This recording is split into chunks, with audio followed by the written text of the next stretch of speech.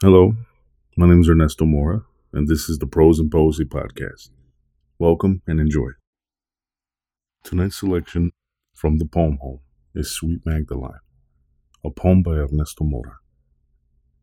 At night, when the fleeting dreams haunt my flesh and tear at my walls, and the waking voices hold vigil on my fantasy, it is then, cloaked in the shroud of gloom, that I see where you have gone, without regards to the fevered twilight, who bids no clemency to the maddening vision. Into that damnation so willing I go. A gate amid the scentless roses, a look into the blackest sky, and a cup of tea with the beast, bitter with the rotting leaves. Gone is the smile, parting lips that once revered my flawed word. Gone are the moments dipped in the cove of your eyes, that once beheld my fallible flesh. Into that quixotic bog, shaded in the valley where my sleep offers ephemeral glimpses. You sing to me with such disdain, I hear your wailing on the starry canvas. Such misery it is to behold the cries of famined hounds, and the more the snapping bones within the maw, one sweet claret nectar has spilled from the iron.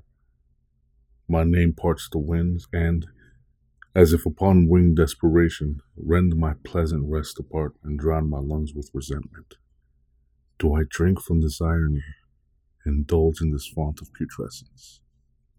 From below comes the bellowed breathing from parched throat agape, lusting for ventral chalice of a sacrilegious vintner.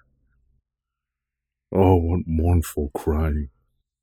Tear my weeping eyes from me.